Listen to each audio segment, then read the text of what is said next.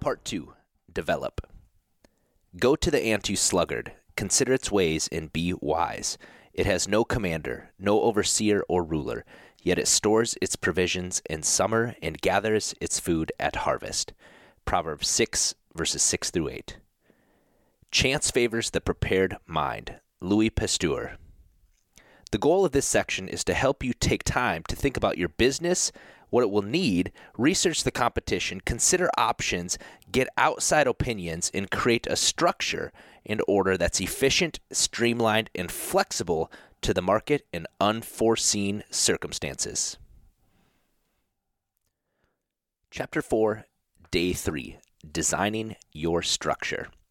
And God said, "Let the waters under the heavens be gathered together into one place, and let the dry land appear. And God said, Let the earth sprout vegetation, plants yielding seed, and fruit trees bearing fruit, in which their seed, each according to its kind, on the earth. And it was so. And God saw that it was good. And there was evening, and there was morning, the third day." Genesis chapter 1, verses 9 and 11 through 13. But all things should be done decently and in order. 1 Corinthians chapter 14, verse 40. Main takeaway.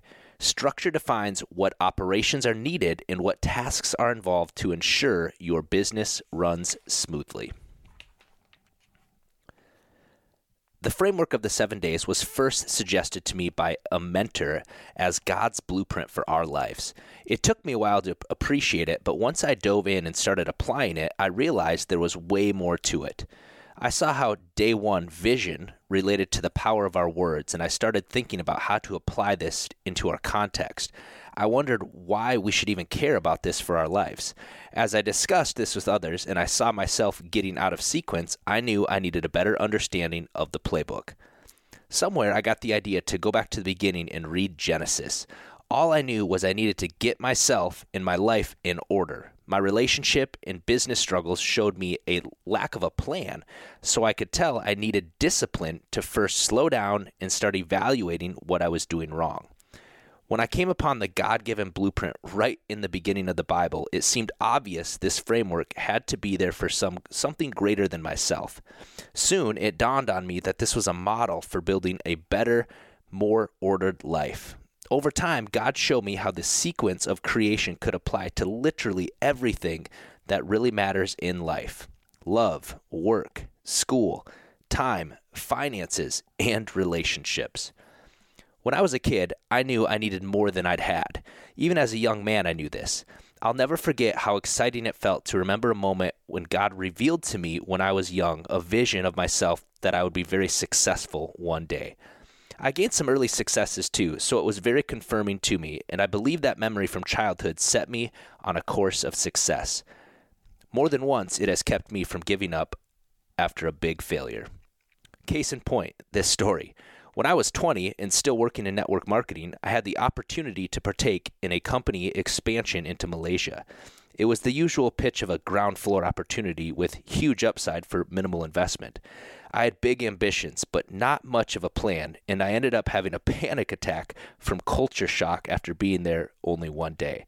I lost significant time, money, and confidence trying to hurry things along on my own, but by God's grace, I got back home, and that set the stage for learning one of the most valuable lessons of my life.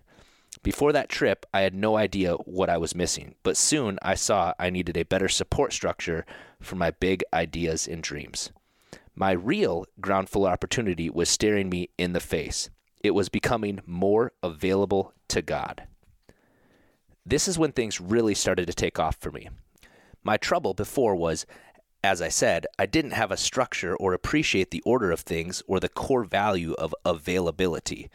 I was just trying new idea after new idea to make money.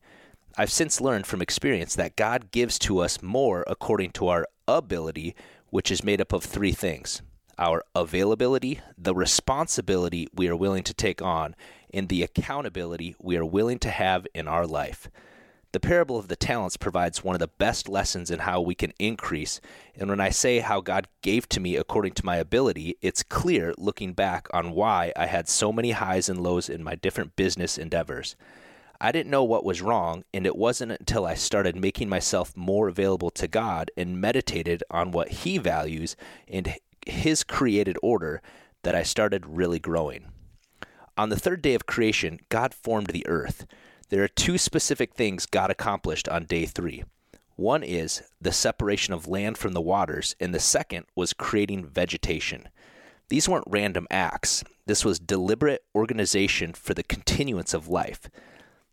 The water God gathered together He called seas, and within each form of vegetation He put seeds, each according to its kind. Life as we can recognize it began on day 3, and God saw that it was good. Translation, God created structure. What is structure? A structure is merely the support for something you build, so it's easy to undervalue.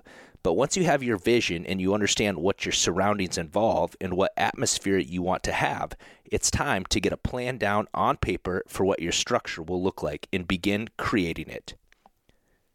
We were all created to create. That's God-given. But so many people look for and fulfill that desire in less meaningful pursuits.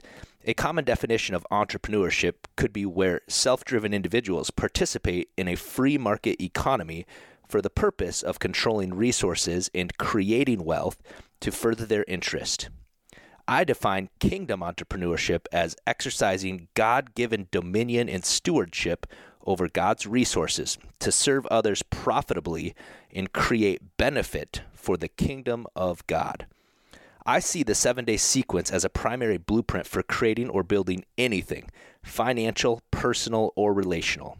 In a very real way, we can see God as the first creative entrepreneur, giving us a blueprint on how to operate as creatives in the world. Earlier, I pointed out that the first thing God reveals about Himself in Scripture is that He is creative. In Genesis, He brings something out of nothing and order out of chaos, and He creates for the good of others. I would submit that an entrepreneur is anyone who takes a risk to create something new for the good of others. Becoming disciplined entrepreneurs. The word originally meant to undertake, but entrepreneur is a title thrown around so much today. It has been difficult to pin down. Using the idea of entrepreneurship is risking creating something for the good of others. I believe the creator of the universe certainly qualifies as the first entrepreneur. In Genesis, He is clearly creating something new for others that's risky. Before creation, we're told the earth was formless and empty until the first entrepreneur spoke. Then, in 6 days, His voice brought forth the heavens, the earth, light, evening, morning, sky, land, sea, vegetation, sun, moon, stars, animals, and man. Following in the footsteps of the original entrepreneur, we are called to create. So often, we think of work as a curse, as something God made us do after we got kicked out of the garden. But what if work is actually part of His image? What if it's an invitation to create and build alongside the ultimate entrepreneur? What if work is something God gave us as a vehicle through which we can enjoy His presence? I'd like to suggest that what made the Garden of Eden so special wasn't the absence of work. It was the presence of the perfect co-worker. You see, I believe before things took a turn, God and His created beings worked together.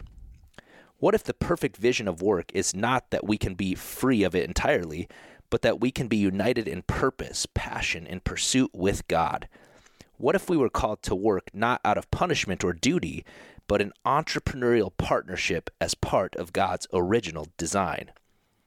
Some may object to this idea, but actually in Genesis 2, verse 5, the Hebrew word used for work is avad, which means to work, serve, and even worship.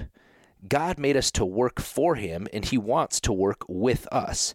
He wants us to create like Him and with Him. He wants to start, share, and complete new projects and ideas with us. He didn't leave Adam alone to tend to the Garden of Eden, and He doesn't ask us to work in isolation. Interestingly, God placed Adam in the garden to work it and take care of it, but the Bible doesn't say that God actually commanded him to do so. To work and keep it was simply part of the DNA of being human, of our function and purpose in the universe. God commanded Adam to eat from any tree in the garden except the tree of knowledge of good and evil, but the command to work wasn't even necessary. God uses us to bring about his kingdom on earth as it is in heaven. As entrepreneurs, we get to take the potential of the earth and creatively make it better. With our inspirer, our creations can bring order out of chaos, can solve problems, seize opportunities, rally against different injustices, and create dignity and opportunity for those who interact with our creations. Now, how exactly we do that, whatever our given focus and vision, is all about what we set up as the structure that will support the order of the business we conduct. God has given us this blueprint to model, almost like a map. In creating the map of our life, it's important to know two things. It's important to know where we want to go or be, which is the vision, but the only way I can draw a map to get there is to know where I am currently, which is why it is crucial for us to be honest with ourselves and check our vital signs every now and then. So take a moment to check your vital signs. Financial. Are you bringing in money and being a good steward?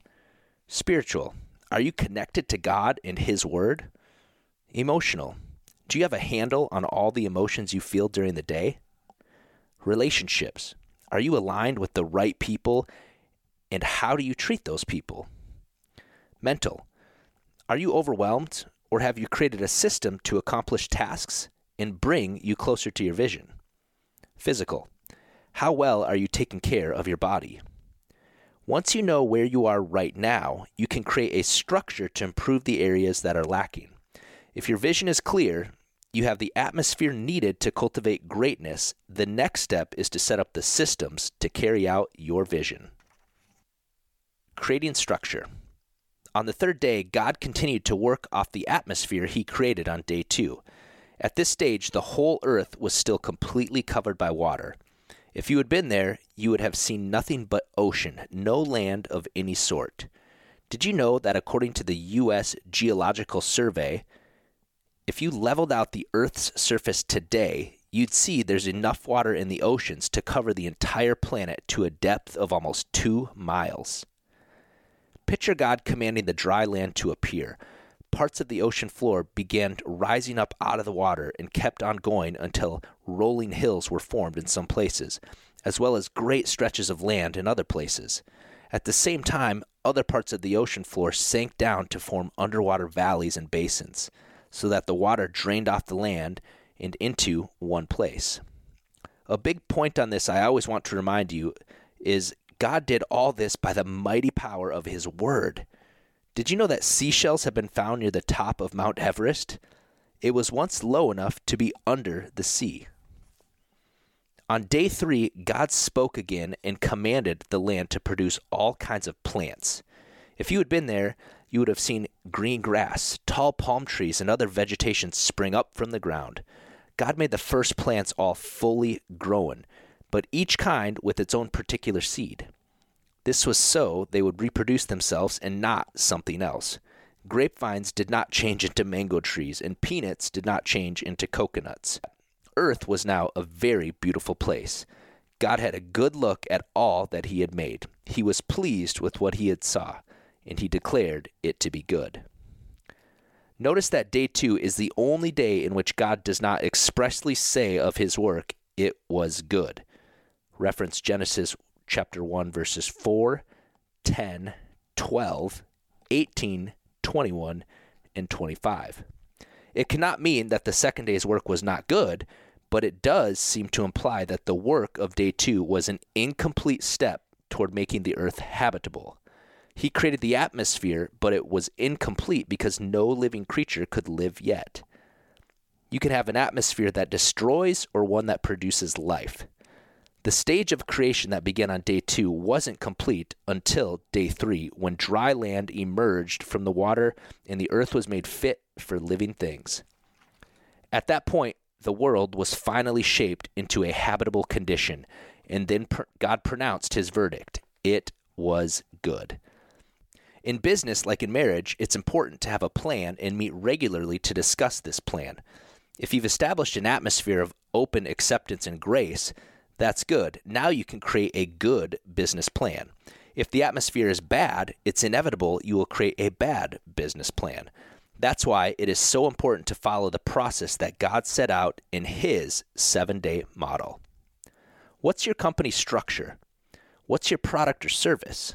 Have you done any market research or analysis on where to plant those seeds, aka your marketing, to then ultimately reproduce according to its kind? From there, I like to take it to a next step to a business playbook, which is basically a list of all of your company's processes, policies, and standard operating procedures in one place.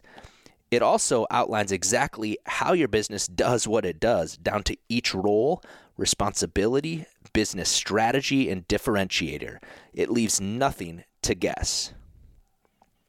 Regardless of size or industry, every business needs a business playbook to run smoothly and scale successfully.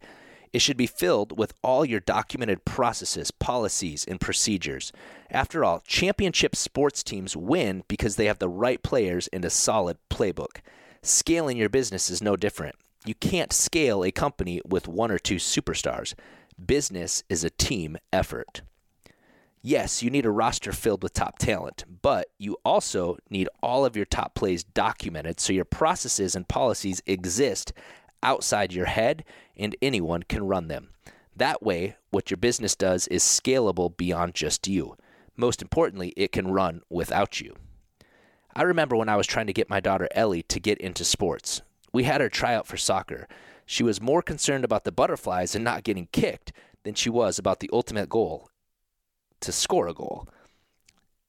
They didn't have a playbook, which ended up having everyone running after the ball and crashing into each other.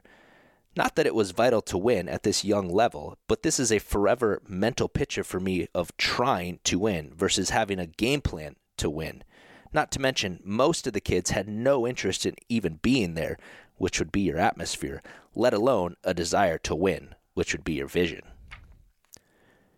Imagine you're out sick this week and none of your responsibilities are documented, or your team doesn't know where the documentation is. That means your responsibilities don't happen. Or it means the rest of your team guesses how to do things, and they'll likely make a mistake.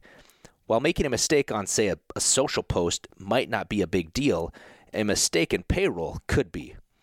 This is the importance of having a clear structure in place for anything you are looking to create and grow. Without it, you can't be as effective or responsive to normal fluctuations. Now, the last thing about day 3 I'd like to point out is this. Just like God created land first and then vegetation, each with its own seed according to its kind, we can think about the product or service we're offering as our specific seeds. This will be useful when we get to day 4 to determine the trackable and measurable items we implement in order to establish order.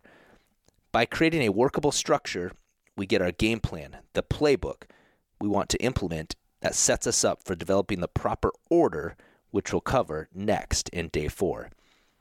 Having all of this in place is what will get us to the next phase of momentum and multiplication and the results of the specific seeds we're looking to replicate. Hey guys, if you're digging this content and you'd like to be a part of our community of kingdom entrepreneurs, then text the word KING to 727-472-3860. We host virtual and in-person get-togethers with the focus of building community to advance the kingdom through wealth creation and financial stewardship. So if you're looking for this type of tribe and the resources to do so, then step into your true calling by texting the word KING to 727-472-3860. Chapter 5, Day 4, Determining Your Order. And God said, "Let there be lights in the expanse of the heavens to separate the day from the night, and let them be for signs and for seasons and for days and years, and let them be lights in the expanse of the heavens to give light upon the earth. And it was so. And God made the two great lights, the greater light to rule the day, and the lesser light to rule the night, and the stars. And God saw that it was good. And there was evening, and there was morning, the fourth day. Genesis chapter 1, verses 14 through 19. But all things must be done properly and in an orderly way. 1 Corinthians chapter 14, verse 40. Main takeaway. Establishing the proper order for your business operations ensures you can scale and respond to needs effectively to sustain momentum in the next phase. The fourth day's activity confuses some as God created the sun, moon, and stars after he created light. Our human tendency is to see the sun, moon, and stars as the source of light, but as mentioned in day 1, vision, God is light. These three sources of light are under God's rule. As it is written, the lights God created were set to rule the day and the night, the days and years, and the seasons. These lights that God created to rule over time and seasons are set to endure as long as the earth remains. Once again, God saw what he had created was good, and I believe it wasn't just in the physical qualities of these amazing heavenly bodies, but in the ordering and structuring of time he'd made possible through them. Success is all about the process. Although we can summarize a good basic business model in 3 steps, this isn't just about the second step in 1, creating vision, purpose, 2, developing strategy, process, and 3, measuring impact, proof. We need to appreciate more fully the power of carefully ordering our business processes. As a kingdom entrepreneur, much of what sets us apart from others in the marketplace is not so much what we're offering or selling, though sometimes it is, it's how we're conducting our business. The way we structure and then order or arrange our work should be a bit different than the status quo. I've often taught that a great part of what distinguishes us from secular entrepreneurs is we know why we are called to create. We believe God has created us to share in his entrepreneurial process.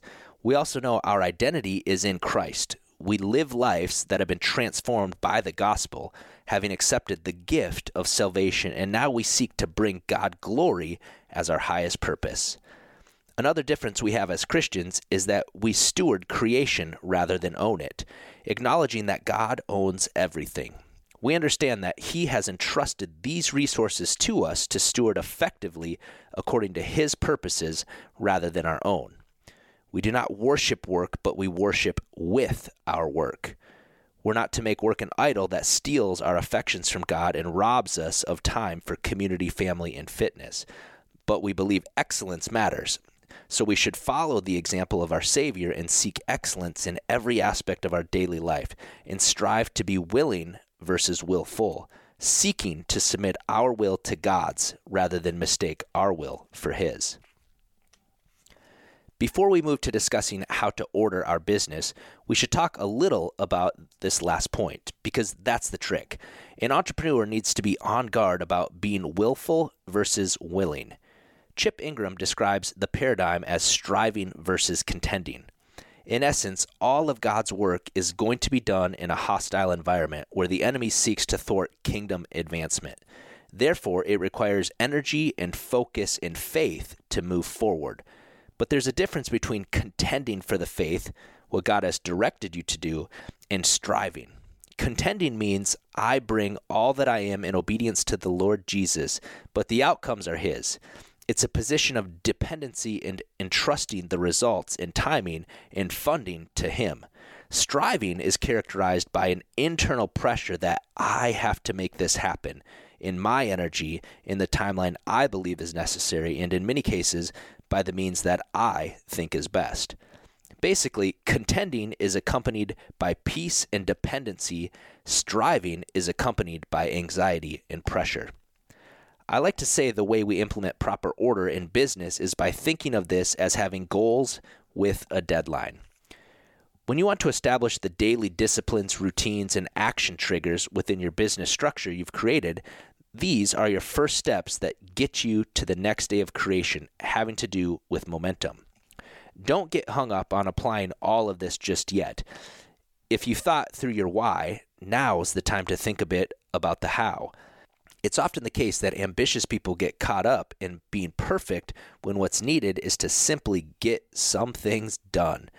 I know from experience that rushing forward also encourages plagues of personal attitude, worry, doubt, fear, indecision, imposter syndrome, etc. Unlearning bad habits and letting go of the shadows of past failures can help you go further than learning a new strategy on how to do something. For example, you could learn how to run faster by diving into the science of running, or you can first take off the 40-pound backpack you've been carrying around for years. God's establishing of order. Consider how on day 4 of creation, God created the ordering of heavenly bodies, the sun, moon, and stars, and declared them good as sources of light, and as a way to mark the passage of time. And while the earth remains seed time and harvest, cold and heat, summer and winter, day and night shall not cease. Genesis chapter 8, verse 22.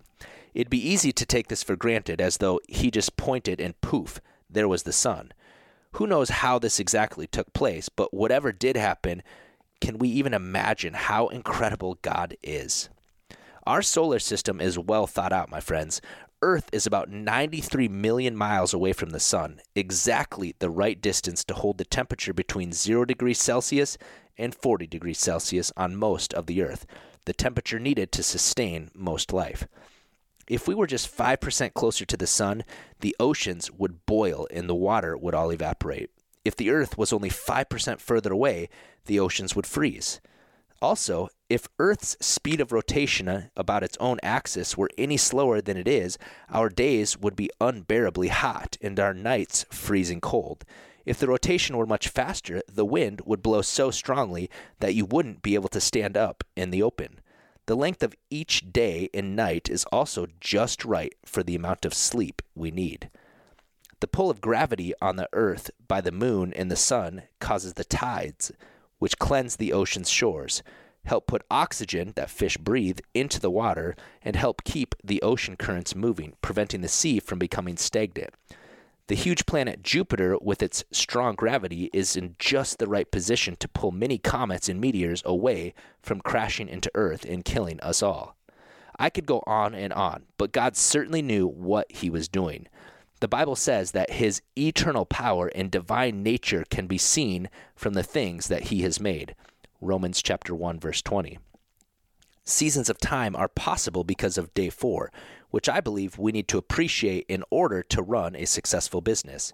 A good product and a target market is good, but it isn't enough. At some point, you'll want to take your business to the next level.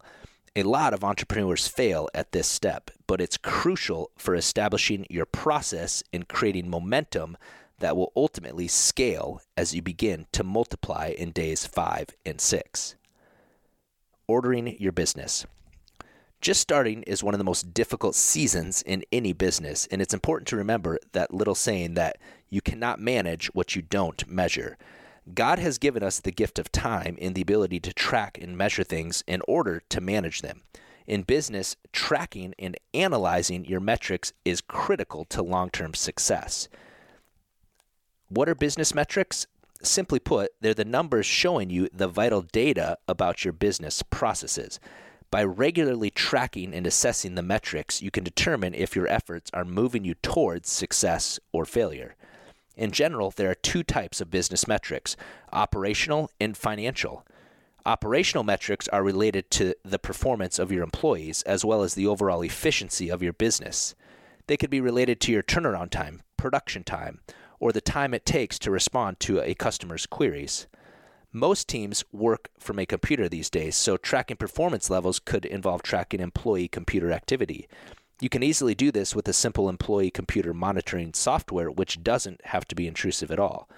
The best computer system monitoring software on the market will act as a project tracking software as well, so you'll be able to check how much time your employees needed to finish every task within the project, and it will be easier to determine project profitability as well. The other metric to track is financial.